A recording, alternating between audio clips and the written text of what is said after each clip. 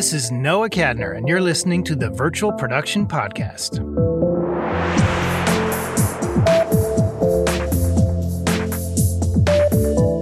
Clayton Jacobson owns Dream Screen Australia, an LED volume virtual production studio in Melbourne. He's also a writer, director, producer, actor, musician, and editor.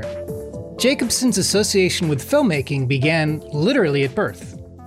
My brother and I were named after movie characters. My father is an enormous film buff, so I was named after a cowboy called Clay Hollister, who was a character that he liked on American television, and Shane was named after his favourite Western, Shane. Gosh almighty, that is good! And my mother was a dance teacher. From a very young age, she would always rent out the local Progress cinema and take the dancers in there to watch musicals because they were going to recreate one or two dance sequences from the films. My father was also a boxing trainer, and suddenly my father found himself in this movie called Come Out Fighting. Well, we hope you're enjoying the ringside action at home. And I remember that being a revelation to me as a young boy that, oh my God, my father's acting in a film. Well, if he can, then maybe I can get involved in this. Jacobson had the good fortune of plenty of support in his filmmaking interests from an early age. My library school teacher in primary school purchased a reel-to-reel black and white camera, and my good mate and I, who had very similar interests, we latched onto this and asked if we could borrow his reel-to-reel. He obviously saw something in us and allowed us to play with this camera for a number of weeks. And this went right through my childhood until about 10 or 11, I purchased a Super 8 camera. And we started making Super 8 films, my friend and I. So it was very common for us to ride our bikes into town, watch the latest blockbuster, and then race home and spend the rest of the week trying to recreate the very thing we'd seen. 2001 was an incredibly seminal film for us, and obviously films like Jaws, Star Wars, Close Encounters. I remember when Star Wars came out, we raced home and I made a paper mache Millennium Falcon, and we hung up a couple of black curtains in our garage, a bit of fishing wire hung our Millennium Falcon from it, and then filmed it in slow motion and blew it up with flash powder and nearly set fire to the entire garage. That thing of make-believe and backyard know-how sort of filmmaking was very much my whole childhood. With plenty of homegrown visual effects experience already under his belt, Jacobson's affinity for filmmaking expanded as he entered adult life. When I turned 18, my friend and I, who'd been making these films, we actually got into a film school that was known then as the Swinburne Film and Television School. And it was hard to get into. I think they only allowed 13 people out of the entire state. What was very apparent once we got to this school was they didn't have the kind of funding that a lot of film schools would normally have. And so we never had the money to have a lot of the new sort of state-of-the-art gear. You know, we were watching glass painting work on Star Wars, and there was a lot of talk about Ultimats and front projection and stuff back then. So we created our own. We were using 3M material screens, a two-way mirror, and we were projecting images through a two-way mirror onto the screen and creating pretty rudimentary, but for a student film at the time, a really interesting sort of effects. And of course, once I left film school as a budding young director, it's very hard to just step into a directing job.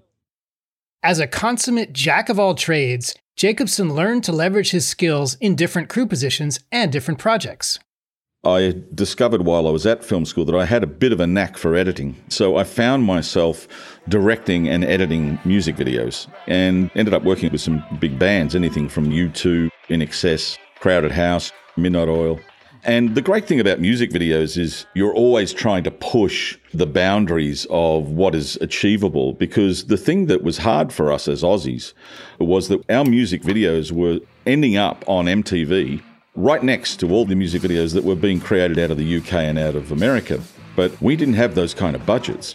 The Michael Jackson video or a Rolling Stones video with millions of dollars put behind it. We were competing with those kind of music videos on budgets of $30,000, $50,000. Okay, play back again, please. As he sought to maximize his budgets in music videos, Jacobson gravitated towards commercial directing as another venue for creativity. The Honda Accord V6 with VTEC. I know nothing about cars at all, but I somehow got pigeonholed as a car director and found myself travelling all over the world working on really large budget commercials, and mostly for the Japanese. So we were doing a lot of really interesting effects work back then and really pushing the boundaries and working with things like flame, compositing and what have you. During his tenure shooting commercials, Jacobson first envisioned the potential of real-time animation. I was working on a commercial, a Morning Fresh commercial, where we had a character that was shrunken down on top of a tabletop investigating dirty dishes as though he was sort of Richard Attenborough. I'm about to demonstrate how just a tiny amount of new formula Morning Fresh washes more than ever before. And we'd done a really great job. It was very much like a Tom Thumb sort of scenario, and we had giant set pieces in the studio, and we were doing a combination of 3D work. I remember on this particular ad, they had only just worked out how to do successful refractions and reflections with 3D. So it was a bit of a big step for us, and it was looking quite real. But I wanted to move the camera. And the post-production house said, no worries, we can do that move that you want. Come back tomorrow afternoon and we'll show you. And it was a 12-hour wait for the rendering to happen. Meanwhile, I go home and my son is sitting on the couch playing Grand Theft Auto or something like that. And he's moving characters around in a 3D space in real time. And as I walked past his couch, I actually said out loud, gee, I wish I could put my actors in one of those games. And went and sat down in my office, and that sentence kept resonating with me.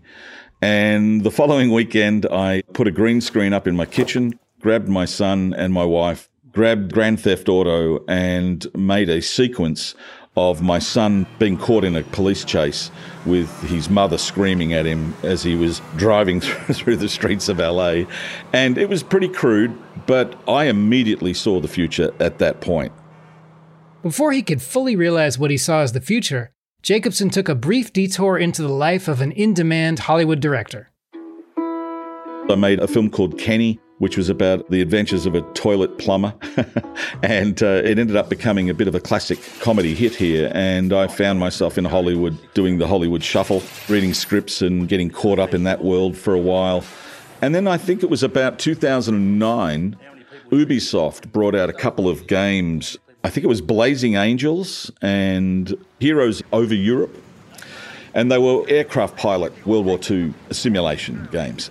And I looked at the graphics and went, oh, well, it's really come a long way since those first tests that I did in the kitchen.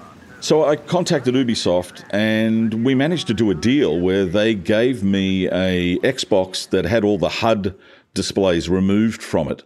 And they gave me permission to use the backgrounds of these games and create a little comedy spoof series on war called Morty Coots. And my brother, by this stage, had become a bit of a celebrity because he was the star of the film that I made called Kenny.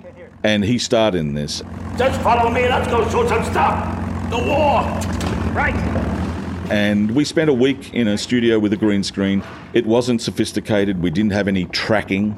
So we were sort of combining stuff by eye and using a bit of old-fashioned tracking techniques that we'd used in advertising. I knew the sort of gaming backgrounds couldn't hold up on a large screen, but on a YouTube channel, it might look quite amazing. So we did that, and it was a lot of fun and very successful. But again, the gaming backgrounds weren't quite there. Jacobson could see that in order to leverage these technologies in the future, he would need a space to experiment. I moved into the country and we moved into a 6-acre plot and a couple of horses and a couple of dogs. So I built a 9-metre by 7-metre film studio and soundproofed it all and had that up the back. In this studio, we mapped out a grid on the ground, just a simple grid. And what I said to my son was, if you can create a similar grid in Unreal Engine and keep playing with the lensing controls, and if we can get these two grids to marry up between the camera that I've actually got and the camera that you've virtually got, we might have something. And sure enough, we managed to get them pretty close. There was a little bit of latency.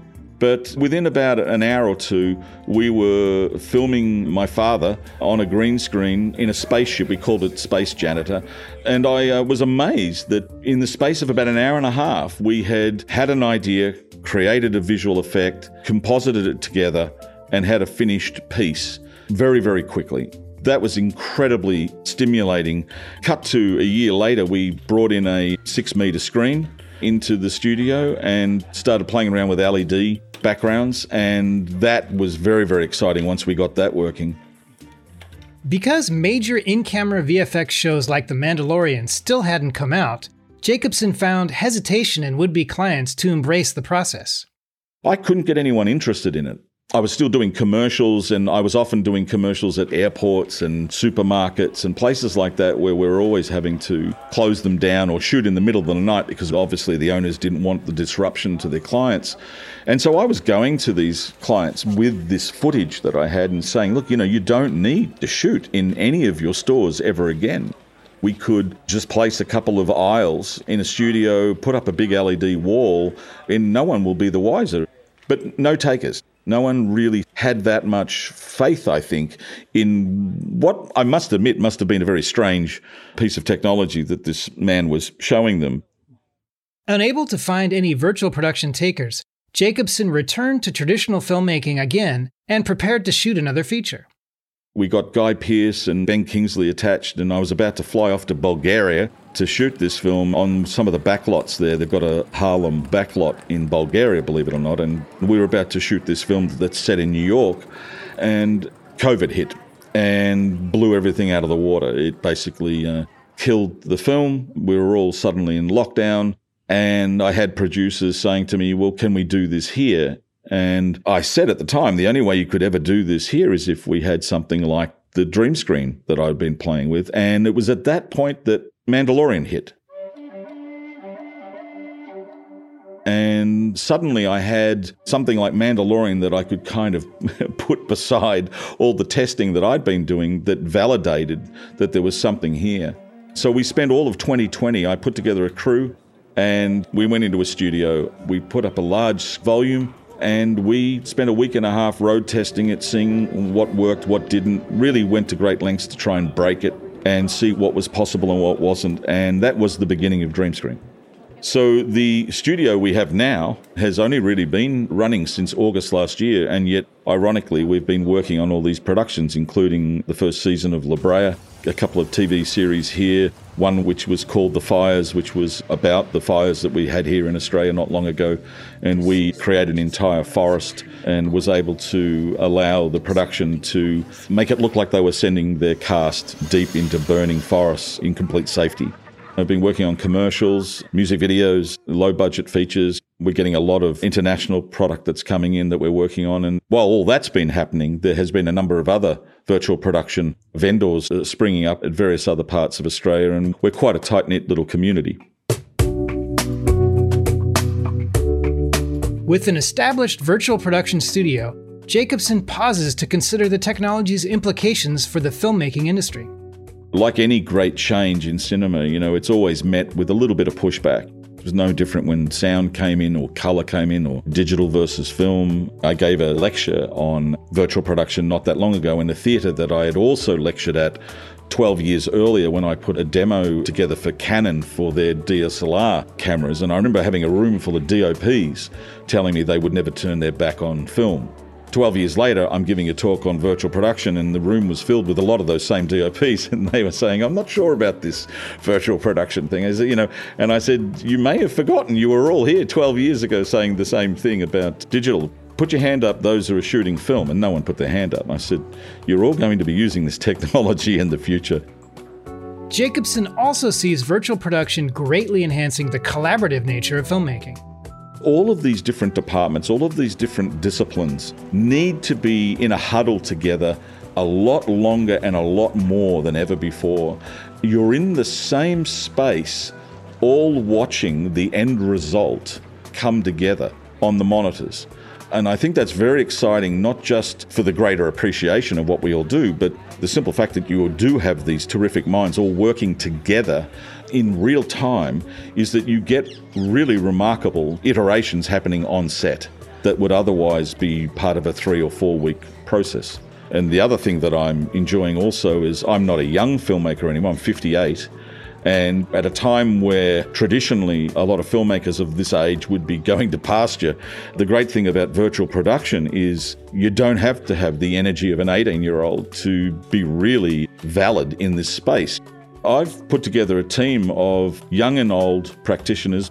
Many of our crew have run their own production companies, have been directors, producers, camera people, visual effects artists working with large teams and small teams. And so you've got this huge collective wisdom that is working in this virtual space, but in a very dynamic sense of immediacy, which I find very stimulating.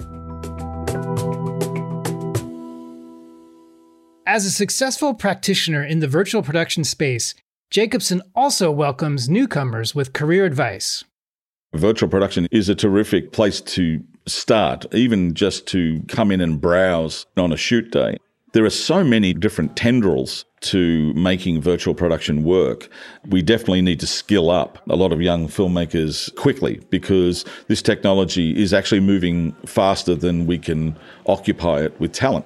So I am doing a lot of work with the local universities. We're having a lot of interns come in, and we are going out of our way to make sure that every group of interns we bring in, that there is a very large, diverse range of interests. So the last 4 interns that we had in here very recently, one was a director that had directed 3 or 4 films back in India. The other was interested in grading and colour space. The other was an ex-military drone pilot that was fascinated in the technology. And the last one was an Unreal artist. 4 very different, distinct interests all came together, spent 3 months working with us, and they've all sort of stepped away with slightly different ideas of where they now want to head. From the education piece to the industry's future, Jacobson sees virtual production as leaving an indelible mark.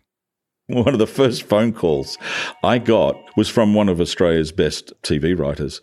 And he called up and he said, "Clay, I'm so thrilled that you're doing this because now I can start writing the kind of scenes that I'm always being told I can't. I'm always being told to augment 3 locations into 1. Can I blend 4 characters into 2? Please don't expand that concept too much into the sci-fi. We only have a limited budget." He immediately saw that there was going to be room for him to be more creative as a writer.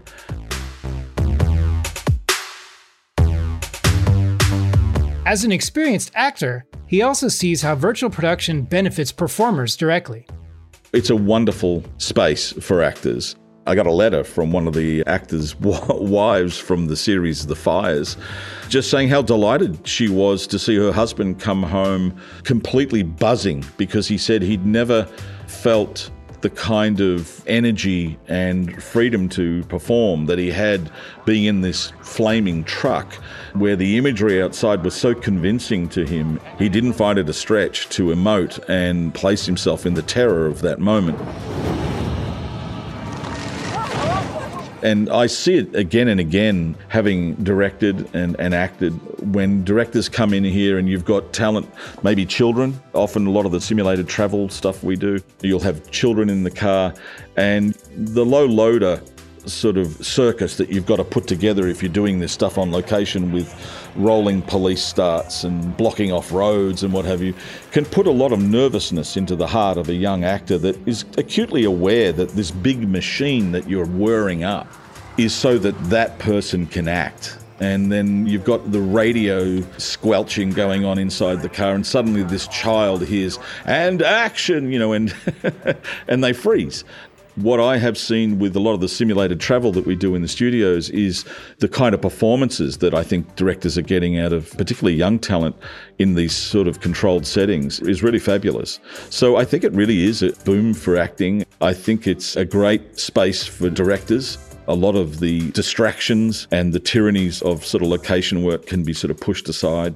We'll never lose shooting on location, and nor should we, but it still amazes me the different ways that creatives come in and utilise the virtual space.